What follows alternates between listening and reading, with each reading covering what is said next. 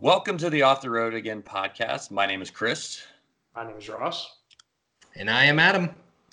And this is our show about anything and everything off-road for like the 17,000th time the three of us have tried to do this now. At least it feels 17,000th time that we've tried to do it, but it's only show number 9. Yeah. So welcome back, non-flu infected Ross. I think you and I have recorded multiple shows before this, but this will be the next one in line for the listener. less So flu. you're not dead. Less flu. You survived. No. Yeah. Survive the flu. See if I survive the rest. And it wasn't the coronavirus. Seriously. I know I just said see if I survive the rest, and as soon as I said that, I was like, shit, now I'm in trouble. Too superstitious. Also, we need to welcome Adam Shallow, because I'll actually get his name right because I just said it again for like the 17th time. Previously from Blue Ridge Overland Gear, now with Adventure Imports, aka Max Tracks out in the desert. Yep. On Western time. Pacific time now. Yeah, we're on California time since Arizona doesn't recognize the daylight savings time. Yeah. I have a best friend who lives in Salt Lake City. He and his wife and me and my wife sometimes go places together. Like we meet at destinations. Mm-hmm. And we did Scottsdale, it's probably like 5 years ago now, but we did Scottsdale for like a long weekend and this time of year, like March. It was gorgeous.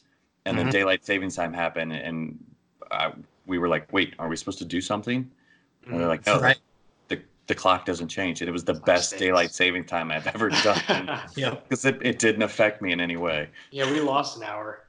Bummer. Yeah, it was not great here. With children, will remind you more so how much daylight savings time sucks. Because their internal clocks are not ready for any time change whatsoever. I have to take your word for that. Yeah, you're just... There'll come a point in time in your life and you'll be like, yeah, Chris said this and he was right. Remember that time on episode 9? 700 episodes later, go back and think about episode 9. Or you just in this episode and you find out you have a kid on the way. Yeah.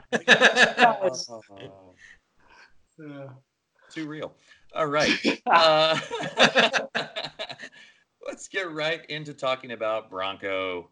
It came out that Bronco Sport's going to go to market before Bronco, which kind of sucks. It kind of sucks, but it also kind of makes sense because, as we'll allude to without actually talking too much about it, it's going to be based on Escape versus Bronco won't be. So is EcoSport also based on Escape? Oh God, EcoSport is based on a flaming pile of I'm not going to say the rest of that sentence because I do want to maintain a relationship with Ford. I like my relationship with Ford. Thank you very much. So, is there any information in regards to what motors they're putting in these? Because I would love to see the 2.7 EcoBoost in the Bronco. So, full-size Bronco, I think, is getting the 2.7 EcoBoost. I think Bronco Sport is going to get the 2.0 four-cylinder EcoBoost. Which is basically the Fiesta motor or Focus motor, I believe. Pretty much. I think so, yeah. Okay. But I wouldn't be surprised if, like, the quote-unquote hotted up version does get the 2.7. For the Sport? Yeah. It'll fit. And just to be clear, the Sport is the two-door. Is that correct? No. So the Sport is the effectively it's the Renegade Compass Fighter. Yeah, it's the I can't really think of a nice way to put it, but it's the boxy version of the Escape. Gotcha. It's the you. So why are they calling it a Bronco? Because I think Bronco in marketing terms is going to become like its own brand. Bronco in marketing terms is going to become its own cash printing business. I'm not going to lie. I'm pretty interested in a two-door. I think they look really nice. I agree. I think it's going to be awesome. And especially if they put the 2.7 EcoBoost in there, that thing will fly. So I think the regular size Bronco is definitely getting the 2.7 because I think it was in the race truck down in Baja. And Ford is known for doing that, of putting an engine in a prototype truck, but not really having you know that it's a prototype truck. Yeah. Well, think about this. What if they do a Raptor Bronco? So then That's a hippogriff. That's part horse, part falcon. That's Harry Potter joke. Oh, Yes, it is. Well done. that's going to be the truck to have. So if they put the Coyote in the Bronco Raptor, what happens there? Black hole, probably a black hole. Yeah. No, It's just, that's when you do the voodoo. Voodoo would be the black hole. Ooh. It's that's dark magic. I just meant it from an animal standpoint. Coyote engine. Oh, Coyote Raptor. Coyote Bronco Raptor. It's too many carnivores. Fair enough. It's electric. It's the first electric Bronco. So that makes it a Mustang Bronco. Wait, no, Mach-E. Bronco Mach-E. So it's a Bronco Mache.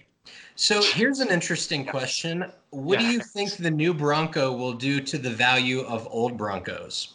Spike them. Spike straight through the roof. Oh yeah. It makes sense. Even the Al Collins OJ Bronco, I think will go up. Yeah, if I remember correctly, the last I heard about the price of that vehicle, it was like 250 grand. Oh, for like the actual. Yeah, the actual Al. Why what's would his you name? want to Bronco. own that? The one that was like in the high speed or low speed or whatever it was, speed chase. 35 mile an hour. Right. Oh my god, that should be a museum piece and nothing more. I totally agree. It's kind of like the Bonnie and Clyde car with all the bullet holes. Seriously. Yeah. Yep. No, it's a piece of vehicle history, and it's really important. Is it? Well, it's pop culture, and I feel like it's important. Yeah. Yeah, the I'll give you pop that. culture reference I'll give you. Yeah, I can see it. Like it in its time period. Yes, that was a reference we all understood. Like, Still understand. yeah, I don't know how many millennials get it, but That's valid. like young millennials, like there's a lot of like 30.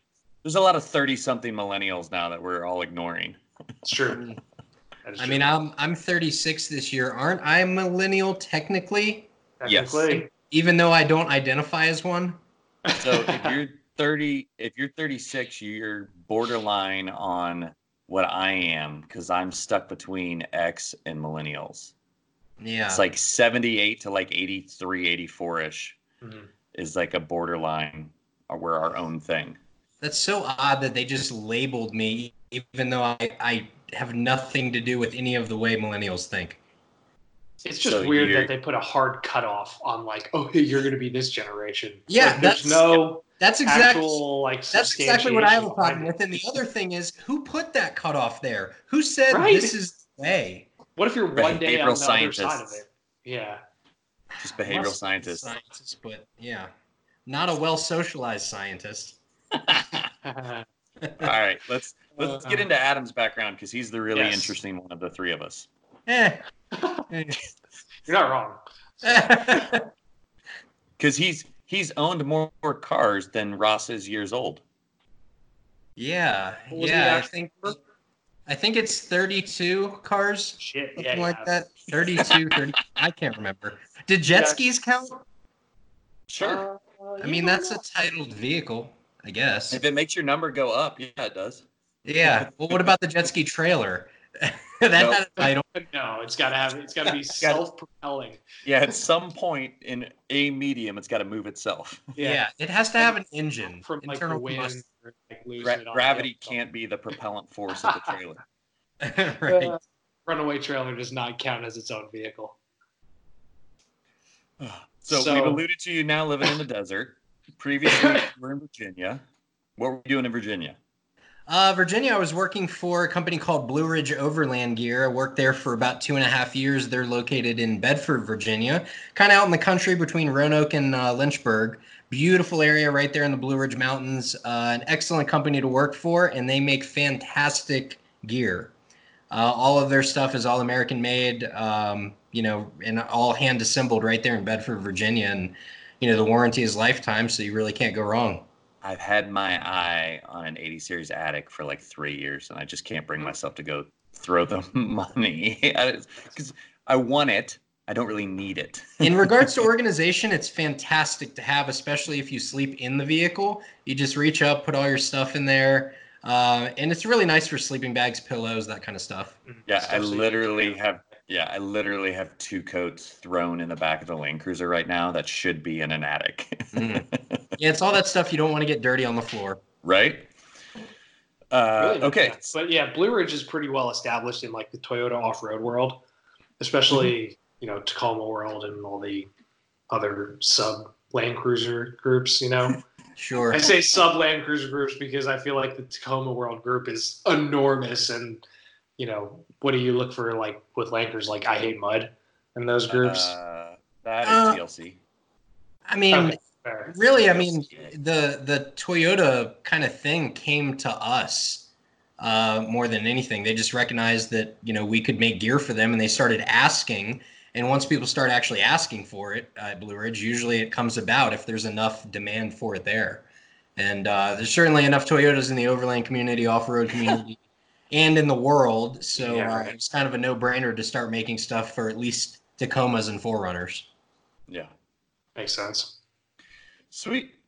All right. Just tell us. You got to start with the XJ. It's ridiculous. All about the XJ. It's. I don't know if it's like one of the. I don't know how you define like the most well-built XJ, because that's such an opinion. But certainly from an overlanding standpoint and comfort standpoint, my XJ is what I consider well-built. Mm-hmm. Certainly well optioned, because it's basically a livable RV. I bought it July of 2015, bone stock with a bad clutch. Fixed that, completely rehabbed it, made it all shiny and pretty. And my initial idea was to turn it around and flip it, make $1,000 or so.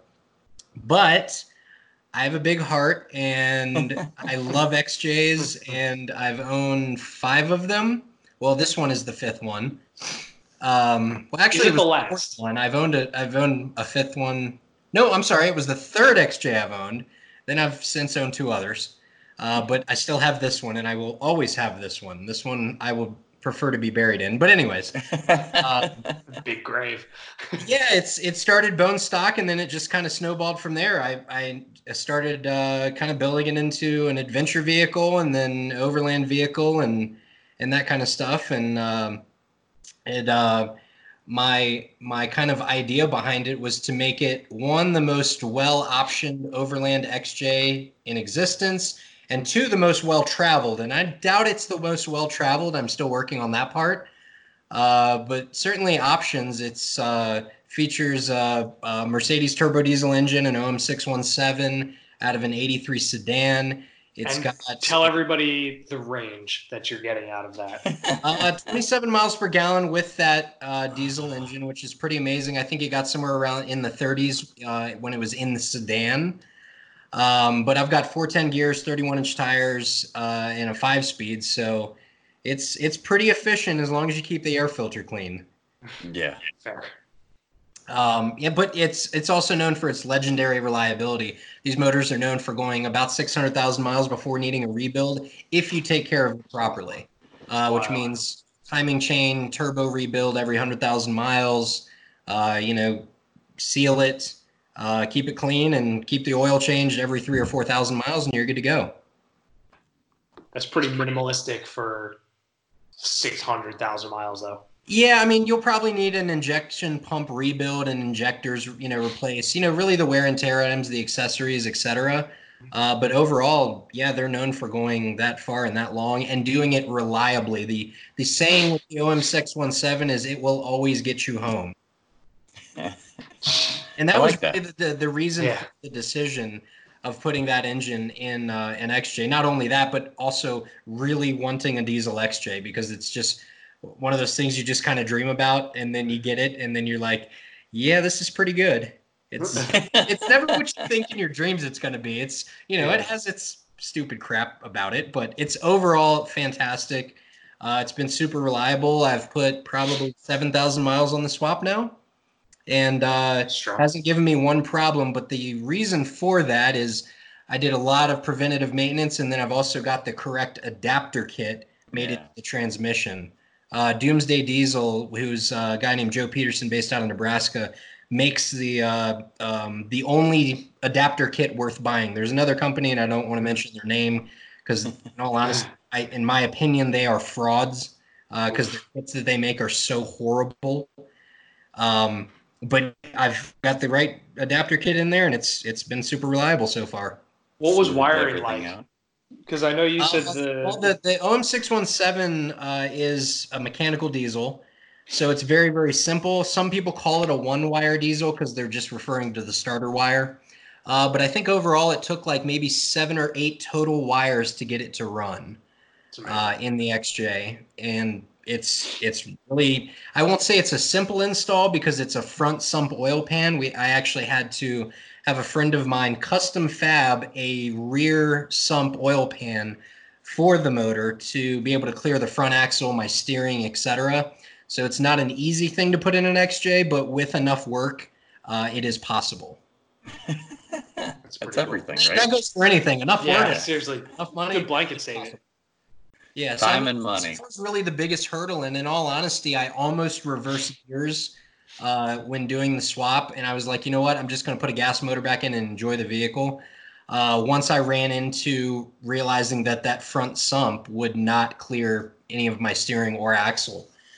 So essentially what we had to do is create the rear sump oil pan and then lower my steering back down to stock basically angles. So I've got 3.5 inches of lift on this XJ, but we lowered my track bar down 3.5 inches as well as a 3.5 inch drop pitman arm for my steering. And successfully now that clears the oil pan properly. Because the OM617 is just such a tall motor that, yeah, it just makes clearance issues tough. And the Toyota guys that do the same swap also kind of run into the same issues, but not quite as bad as I did. I like the idea of the turbo diesel. I don't want to pay for it. It's totally understandable. I think all said and done with this swap for me, I've got about $7,000 into it, somewhere around there. Mm-hmm. And the part of that is because there was some experimenting. There wasn't a whole lot of information out there at the time I was doing the swap. And then also I bought, a first adapter kit, which did not work properly. And then, of course, the correct adapter kit, which was more than twice the price, but worth every penny. We have a local guy running an 80 series, and he has a 6BT Cummins in his 80 series. And but that engine is so big and so heavy that he had to go get special engineered shocks, coilovers, basically. Yeah, I think the 12 valve, the 4BTs and all those motors, they're excellent motors. They're extremely durable. Isn't a 4BT 1,000 pounds? Something like that. They're heavy. Like 900 to 1,000 pounds, whereas a 4-liter Jeep inline 6 or an OM617 is around 600, 650-ish, fully dressed.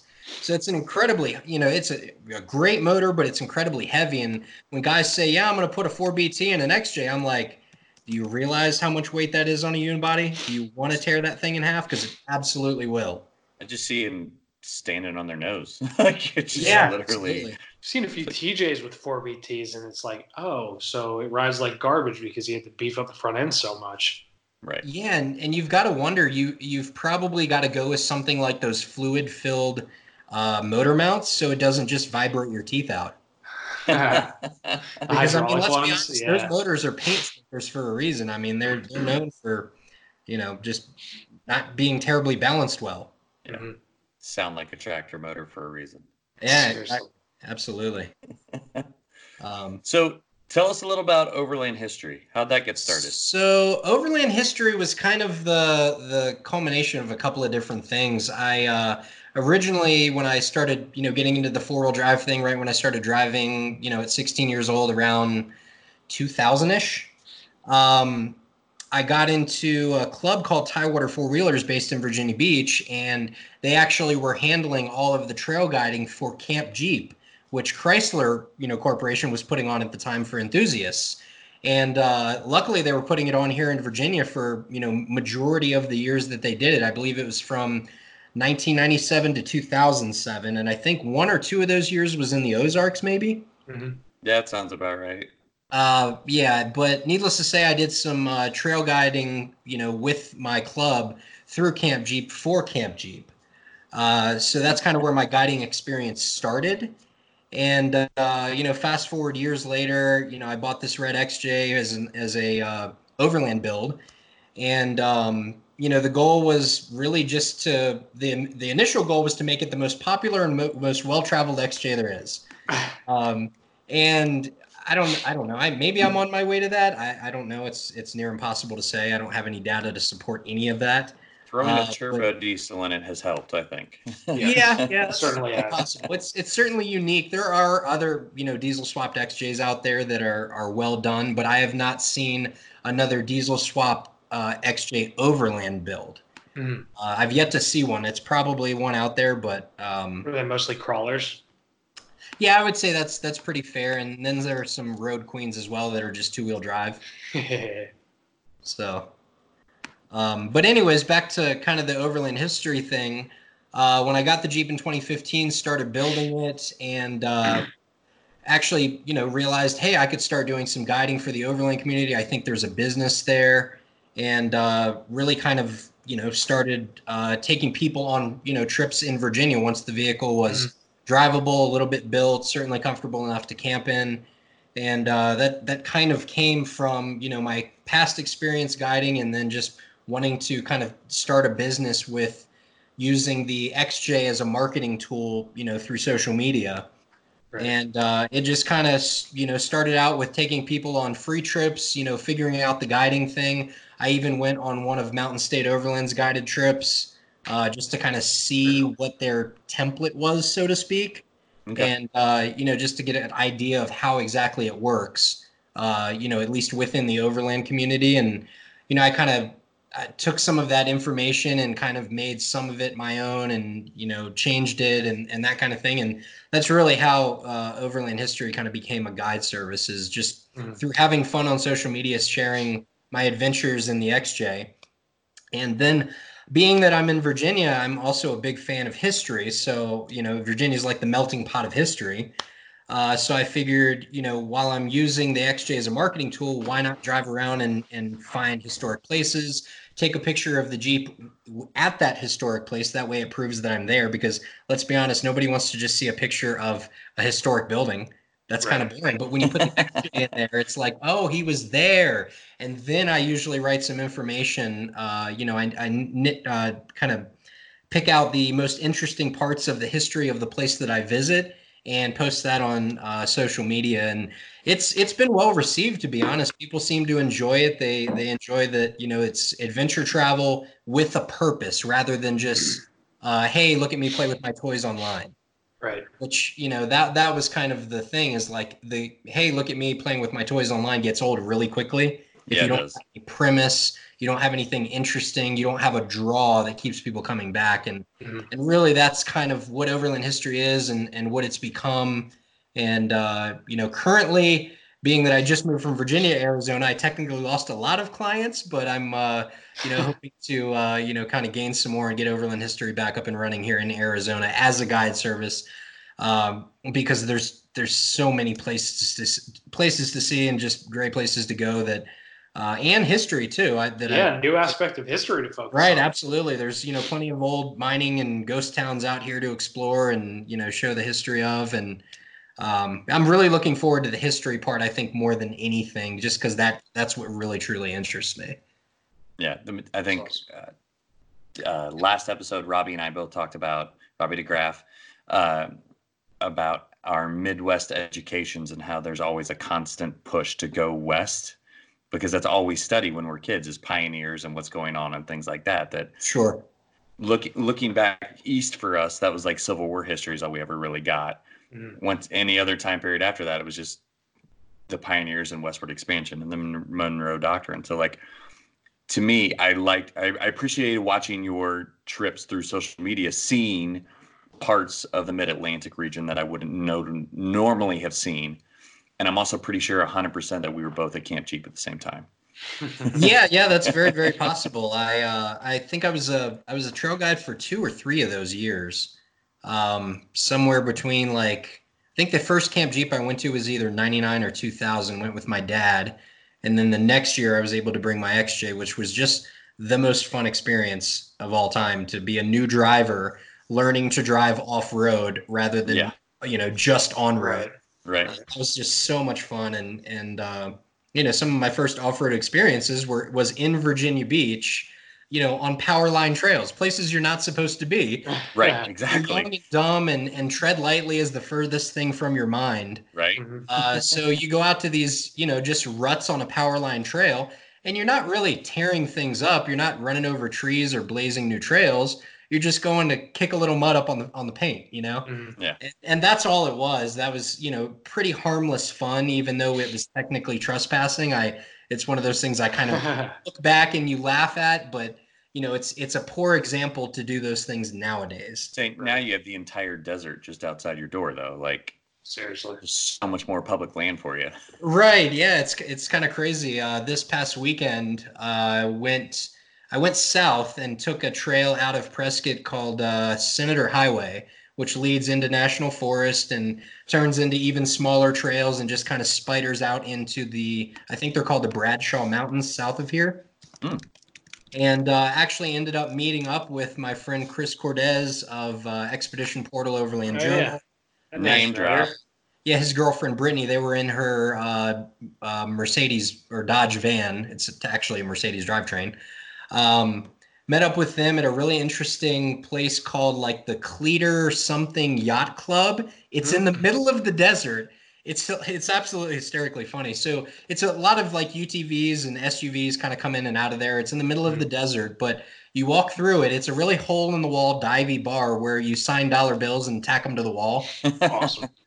So And good. then you walk out back and it's kind of got a lounge area with like old jet skis and old boats and surfboards, just junk sitting on the ground, but they call it a So yacht rad. club. It is the most charming place. I absolutely loved it. It was Sounds so like a cool good to time. see. Seriously. Yeah, I mean, you I'd give a don't, bad don't time in a see place stuff like like that in Virginia ever. So to come out here and see something like that was just so cool. Right. Yeah, the American West is still a little bit different.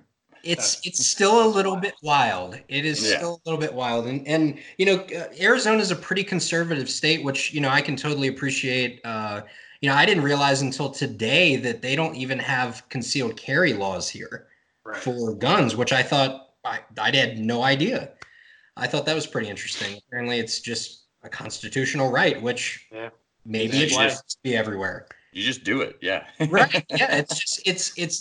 I mean, apparently, according to most people that live out here, just don't infringe on my rights. That's all that they ask. And I don't think that's too much to ask, but not to get into the politics, but it's just interesting the contrast from East Coast to West Coast, Right. in the short 2 weeks that I've been out here. Yep. It's very different. Yeah, very much so. But I tell you, this is one of the most beautiful places I've ever seen. We actually, when I met up with Chris and Brittany, we actually drove into Sedona. And in my opinion, Sedona is more beautiful than the Grand Canyons. You know what? I said what I said. Noted. And it's just my opinion. It doesn't really matter. It might not even be true, but I think it's more beautiful than the Grand Canyon. So that's at Overland History on Instagram if you want to yell at Adam about whether. Send me a message, fire away. And what was the name of the town you went up to northeast of Prescott that you were telling us about on the trial run recording? It's northeast of Prescott. Yeah, the it place was, you had said you had just gone, like right before that. I'll be able to find it on Google Maps in like 2 minutes. Hang. Okay. Where was it? My brain is mush. I worked all day, so. Touche. Yeah. Let's see. Where did I go? It was just north of Prescott. It was Flagstaff north of it. it started with Jerome. Jerome. I was saying it started with yeah. a J. Yeah, I'm sorry. It was total brain fart. So yeah, I traveled into Jerome, and Jerome is like literally a mining town built into the side of a mountain, and it is incredibly charming. It reminds me a lot of Harper's Ferry, West Virginia, which is basically where West Virginia, Virginia, and Maryland meet, where two rivers converge, the Shenandoah and the Potomac. And Harper's Ferry, West Virginia is kind of built into the side of a mountain, and Jerome reminded me a lot of that. But it's super scenic, absolutely beautiful. I think Jerome itself is around 5,000 feet, and you're looking down into, basically the desert, down into flatland. And then if you look off into the distance, you can actually see Sedona from Jerome. Holy shit, Really? Sedona is beautiful. Oh my Right. god, It's just it's like spectacular. not even real. You really start to travel between these cities. It gives you a really interesting perspective of where exactly they are when you're kind of between them.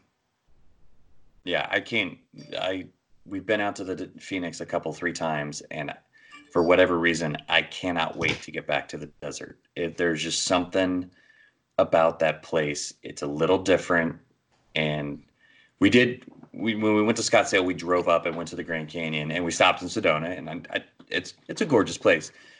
But for something I've seen in pictures and video my entire life, they've never captured the actual size to me.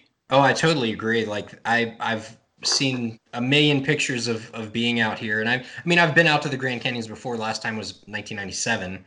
But yeah, once you actually are out here as an adult and you just see these places that you've only seen in movies, seen in pictures, seen in video, it's almost like driving through a movie constantly out here. Yeah. It's so absolutely beautiful. And I mean, you could do a 360 and there's nothing that's poor to look at. Everything is gorgeous.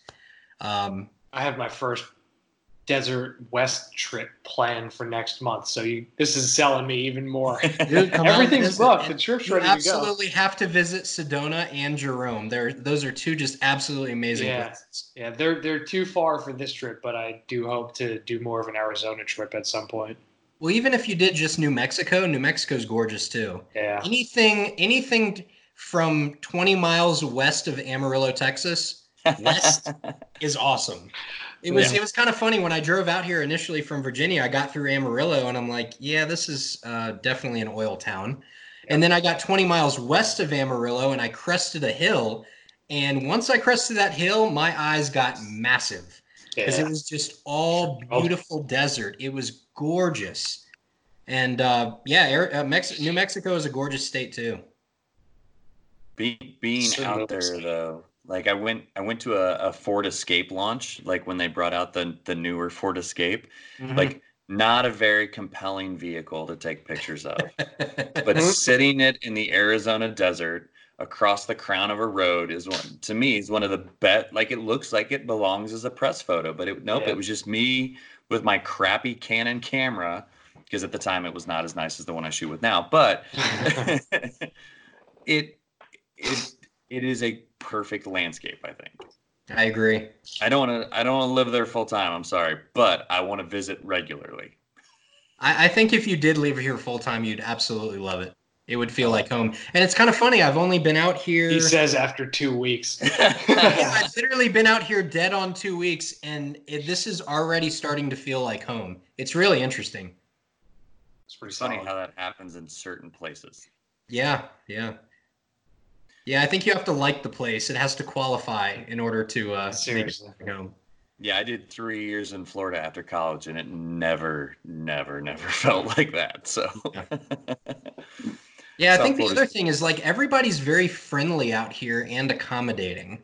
That's what I found. It's just, I mean, people hold the doors open. They say thank you, yes sir, no sir, all that stuff. What is that like? Right. Yeah, I'm so used to kind of, not rude people, but not this kind or friendly. And maybe it's because Prescott is not a huge place. It's a little bit smaller, but I don't know. It's an interesting perspective. I totally didn't expect it. See, what you're describing to me is what I think most of the Midwest thinks of ourselves as too. Yeah. If you show up, we're gonna smile, we're gonna say hi, we're gonna be polite. But I like how you left that at Midwest and you didn't say like anything about New England, because let's be honest, some of the people up there are very grumpy. Hey, I lived in Florida for 3 years. I've met them. Yeah, you have. No, that's very true. I don't want to say my people, but those are the people that I interact with most, unfortunately. Yeah, I mean, I've met some of the nicest people in the world from New England, but every now and again you'll get those people that, and I've had a lot of interesting conversations with, and I'll say specifics, New York and New Jerseyans. Oh no. It's, some of them, it's kind of interesting. The people that they almost have to like argue with you or fight with you, and then they're on your side forever. Yeah, It's there's like an definitely initiation of hazing or something like that, where it'll be really nasty to you, and if you stand your ground, then you're good with them. If you don't, they're gonna keep running you right over. You're 100% accurate. Like, there's definitely a steamroller effect for people here where you kind of have to like prove who you are, you Right. know, and if like you can't keep up, then you know, Yeah, it's not survival of the good enough. fittest up there. It's it's a brutal area. Why do I live here? No, I I mean, don't think any I of us like can New answer York and that. New Jersey. It's just, I mean, there are nice places in both New York and New Jersey. Upstate New 100%. York is absolutely gorgeous. Oh, yeah. Western I New went to Jersey school in has a Hudson lot of Valley. nice places to explore.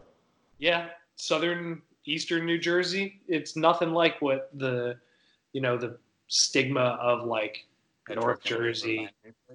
Hmm. Huh? Right. Yeah, the accent and the I think some of the worst roads I've ever driven were in New Jersey, specifically Union City. Union City. Oh God. Well, if you think that's bad, I dare you to go to Staten Island. Oh no, I'm good. Avoid. I will stay my ass out west here. Fair enough. So we're way the hell off topic here, Adam. So why don't you tell us about some of your other 4x4s that you've owned in Okay. the past? Well, hold on. At So some point, I've definitely owned more cars than 4x4s, but I love the 4x4s a lot more.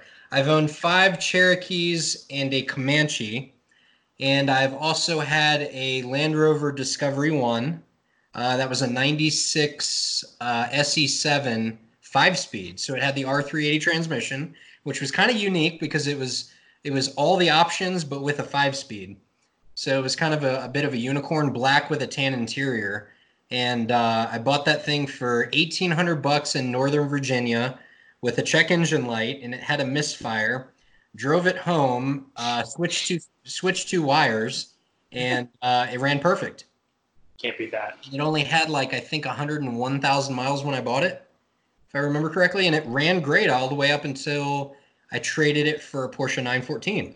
Yes. And tell us about the 914. Oh, so that was my second Porsche 914. I bought one in 2006, a 1975 Laguna Blue white interior, very rare with the white interior, 2-liter car. And it was a car I've always wanted. My dad owned an original 914-6. I saw pictures of it as a kid. He loved that car, talked about it very fondly, and I just had to have one. I always wanted a 914. I just thought they were cool. The 914-6s at that point were out of reach by the time I was driving. Already. Yeah, I mean, they only made like 3,300 of them, I think, for the U.S. from 1970 to 71. And they're just, I mean, they're at this point, they're like $150,000, $175,000 cars. Yep. So the 4-cylinder was still affordable. You can get those, a really nice car for $5,000 to $7,000. So I found a nice one for $7,000. Got based out of Maryland. Drove that car home, and had that car from 2006 to 2013, and doubled my money on it. Bought it for $7,000, sold it for $14,000. Good deal. So that was the first 914. The second one was I traded my Land Rover for it. That was a 1971 1.7-liter car. So it was a really early car, but it was in really good condition. Had under 70,000 miles on it. It was kind of surprising. It had a little bit of rust issues just from sitting, but great car. I got rear-ended really hard in that car 9 weeks after buying it. Oh, Lucky. Yeah, I got rear-ended by like a guy in a Mercedes convertible that just was not paying attention. That landed me in 4 months of physical therapy for my back. And I turned around almost immediately and bought another 914 out of Detroit. Flew into Detroit and was going to drive the car home. When I got there, the car wouldn't start. It was a Chevy 305 swapped 1975 Porsche 914. And that car was an absolute animal. Extremely fast. Don't say. About 70 miles an hour. It just pulled like a freight train. Since I couldn't get it started when I flew into Detroit, I actually towed it home with a U-Haul, ended up replacing all the injectors. It was a Chevy 305 tune port injection. So it had the TPI on it from, basically a late 80s, early 90s Camaro is what we think the motor came out of. Okay. I believe it was an early Renegade swap back when Renegade first started doing business, Okay. you know, for the V8 swap Porsche stuff. But Renegade that car was hybrids or whatever they call themselves now. what's that? Renegade hybrid. Do they call themselves Renegade hybrids or is it just Renegade customs? I don't know. That's a good question. I haven't kept up with that company in quite a few years now. But I believe they Renegade still hybrids. exist. I'm pretty sure they do. Coyote and a Cayman. Oh yeah. Yeah. Oh my gosh, can you imagine? Fantastic motor. But anyways, that car was a lot of fun, and I actually ended up 9 weeks after buying that car. Was driving home from work one night. It was raining really hard. I was on the highway doing 55 in a 65. Sad story. Rear end stepped out on me, and I was along for the ride into the Jersey wall. Nosed into it at about 20, 25 miles an hour. Unfortunately, destroyed the front end of the car. You know, after the rear end stepped out, there was nothing I could do about it other than 2 feet in, try to slow it down as much as possible. Yeah. And ended up, you know, basically selling that car for parts. I think somebody cannibalized it. Yeah, that I don't think I should own another 914 because I clearly have a history with them. Basically, in a span of 4 months, I wrecked 2 of them. One of that which was really not my fault. The other one I just couldn't help. Well, then the next one could just be a rally car. Well, the problem is the 914s are expensive now. They If you are. buy a nice one, for example, the one I sold in 2013 for 14 grand, my guess was that's now a $40,000 car, maybe more. Holy cow. Right. Yeah, I mean all the 4-cylinder cars have gone up crazy in value. So Baja Bug then. Baja Bug. Yeah. You know, VW stuff is really expensive, especially the old air cool stuff. Yeah. It is It's not true. cheap by any means. Whereas 10 years ago, you could restore a Bug for a couple grand. Right.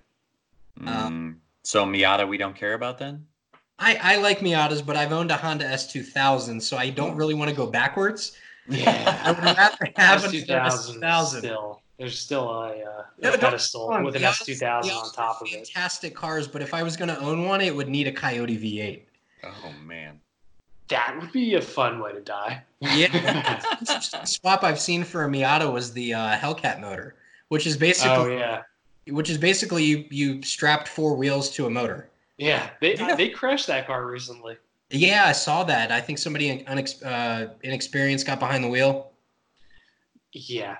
which is That's terrifying. no shock to anybody who No, not at saw all. that happen. But I don't know. After this most recent diesel swap, which really took a year and a half, you know, to get that thing in the XJ. oh wow. I'm kind of tired of swapping, if that makes Yeah. sense. For the swap. No, It's- 100%. I get It's so much work. It's so much dedication. It's so much thinking. It's a commitment. That, to be completely honest, the car that I'm looking at now, because I'm only down to 1 vehicle, whereas I'm used to owning 2 to 3, because I sold my other XJ before I moved out to Arizona. I'm looking at Mercedes E55 AMGs. They only Right. made them from 97 to 2001. Or I'm sorry, 2002. And basically, it was the direct competitor to the E39 M5 BMW. That's right. It's got 350 horsepower. It's a 5.4 liter V8, 391 foot-pounds of torque in a 4-door sedan. And really, I'm looking for comfort and fast. And I think Yeah. that's It does both of those. And you can totally buy them all day with 120,000 miles on them under $10,000. So in my opinion, it's kind of the perfect cruiser for me. And I'm really starting to like fall in love with older Mercedes. Okay. Were they subject to the biodegradable wiring harnesses, or was that after that period of 90s Mercedes? I think they were post that. Okay. Reason being is I'm good friends with a master tech that knows the cars well. And he said these things have a bulletproof drivetrain. Okay. Noted. The only thing they eat are like ball joints. Yeah, and I think there was like one other thing that was just basic wear and tear items. Not really a big deal. Not a deal breaker by any means. Are they press? No, the ball joints. Hold on. I've never actually had my hands on one of these cars. They only made 4,000 of them for the U.S., so they're reasonably rare.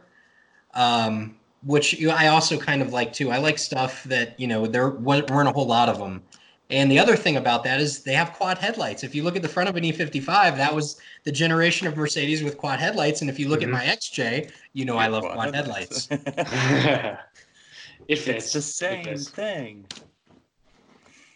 Sweet. There's a 2002 E55 AMG on my local Craigslist for $3,000. Whoa, how many miles? I don't know. I don't know if this is an AMG car. See, that's going to be 170. the issue. Yikes. How many cars look like they have the right wheels, but whether they're not, they're actually the correct. Yeah. Yeah, they had the I forget what they call those wheels, but they're actually really beautiful AMG wheels. Yeah, I like them. I'm still searching between Suburbans and Expedition extra longs. Ah, yes, yeah, I remember us talking about that now. So Yeah. the extra long you said has like an extra 10 or 12 inches of wheelbase. Yeah, it's a longer wheelbase, but then we It brought is up the extra long. 5.4 3 valve, and I'm probably going to run away with my hair on fire. Yeah, nothing like getting spark plugs stuck. Yeah, they're known for breaking the spark plugs off in the head, and you have to have a special extraction tool to do that. But really, the way to try to avoid that is get the motor piping hot and then do your tune-up. Or don't just buy not one of those buy engines. one. Yeah. Or just avoid it altogether. True. I think that's where I'm heading. I mean, when the Triton motors are running, they run really well. Yeah, when they they're just running. have to be running. Right. Yeah. There's a caveat there that might be more work than it's worth. So my only other update I have is that I've got some LED headlights on the front of the Land Cruiser that I'm thinking about taking off because I'm not as big a fan of the way they look. Yeah, that's understandable. Oh, y'all will totally appreciate this. So guess what I got a chance to ride in today? Baja Buggy. Nope. It's an 80 series. Okay. It is a right-hand drive diesel. Ooh. ADM truck. HJ? I guess it would be an HJ. I think so. Does that make it is it an 8.1? I don't know. Needless to say, it's the turbo diesel. It's got a factory snorkel. It's on 34s. It's a beautiful truck. It belongs to Matt Scott. But there was one of those on Bring a Trailer recently that I was looking at. It's like, Yeah, the 80s are going up in crazy in value, and being that this is a rare model, being the turbo diesel, and it's been played with a little bit, so it puts out a little more power than the original. I can't remember the designation of the motor, but needless to say, it's a rare truck, and it's really, really nice and well sorted. That's really cool. I think it's just an HJ80 or there's an HZJ80. If it's the same body style. Yeah, it may have been, but it had been a while since I rode in a right-hand drive vehicle. Yeah, the HJ is the diesel, and then the HZJ diesel is from 90 to 98. Interesting. I think this one is a 91. Okay. If I remember correctly, it's a 91. Well, that was a long-range automotive website that I was looking at. So I'm getting gas tank breakdown, which is not super helpful to us right now. But that's definitely a right-hand drive market vehicle for sure. Yeah, those things are crazy valuable now. I think those are going to be one of those really expensive classic 4x4s that will be out of reach for a lot of people, probably within the next 5 years. Yeah, I think I'm already out of reach on a HZ1 Troopy. Yep. Yeah, a little bit. Especially if I wanted to be left-hand drive. Right. Good luck. But it'd fit all the kids. Did they ever put a 5-speed in the 80 series? Not that I'm aware of. Huh. I wonder if there was foreign market availability. I know that you can aftermarket swap them, but I'm not sure if a manual ever actually came in an 80. When I put in stuff for like parts lookup, it's only ever the 4.5 base, and there's only ever one transmission option. Gotcha. What about LS3 T56 in an 80? What's up, 15 grand? Yeah, seriously. Yeah, but that thing would be so well sorted. With that. Yes. My answer is also yes, but yeah. Just got to win the lottery first. Right? Oh, I would definitely do that. Yeah. Same. LS3 and pretty much anything. My car? Ooh. All right, I think we're wrapping up tonight. It's almost tomorrow for Ross. Oh boy. It's getting there. Yeah. Oh yeah, I forgot you're 3 hours ahead. Yeah, Adam's in Yeah. the past right now. we have expanded across the entire country tonight for all the time Yeah. zones, really. Yeah. Mainly because Adam flip-flopped Mountain and Pacific, so he counts as both. Yeah. There Well, you I'm go. stuck on Eastern, so unfortunately, looking at the So clock. You can read what we write on Hooniverse.com. You can follow me on Instagram and Twitter at OverlandingDad. Ross is. I'm still not like the one from Friends. And Adam, we'll have to send you the article that's going live on Hooniverse tomorrow once it Oh, goes. perfect.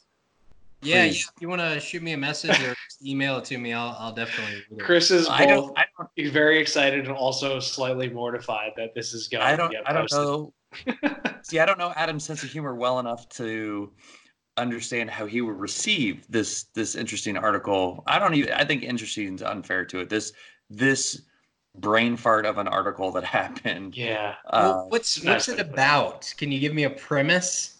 Can I say one word? Well, this'll come out after the article's live, so you can say whatever you want. This isn't going until like Thursday, so. Well, it starts with V and rhymes with vasectomy. Oh God. So it went through the Slack channel, and somehow we got to vasectomy, and somebody said, "Well, we should write the Car Enthusiast Guide to One." This is how you know you've got a group of like And- 30-ish and 40-ish year old guys talking about stuff bullshit all day.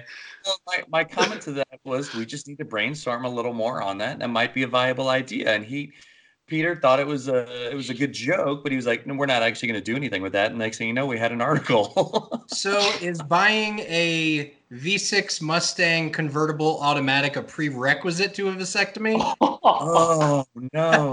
Oh, dagger. Oh, but Was that too harsh? No, I mean, no, it's accurate. But like, Because I've got other cars too. what was discussed was convertible what- Corvette. what would be the perfect vehicle to ride home in? Like, Oh. height was part of it. Suspension smoothness. I don't want to ruin Jeff.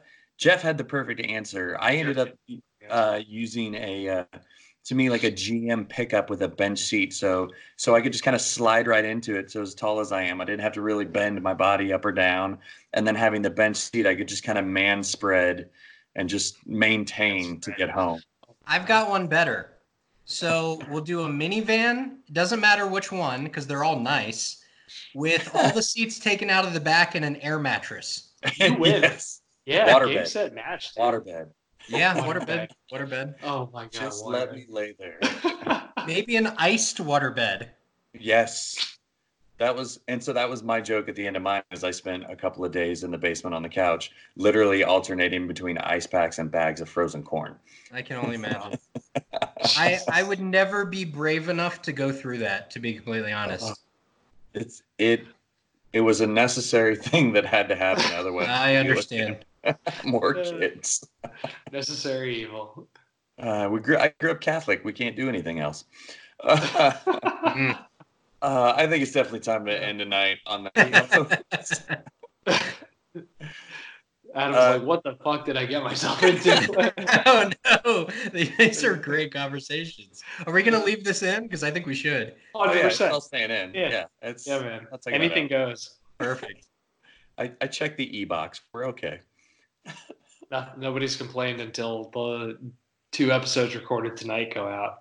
Yeah, that might adjust some things. Well, let's also hope that we actually recorded this episode. It's still going. I'm still That's getting great. good numbers and things. So it'll Does just be still say Chris is recording call. me trying to figure out how to get just the audio stripped out of it now. So Perfect. all right. All right. Well, thanks That's for joining the us, Adam. Yeah, I appreciate y'all having me on again. Let's do it again soon. We'll see you guys yeah. next week. All right. Sounds good. All right, y'all take care.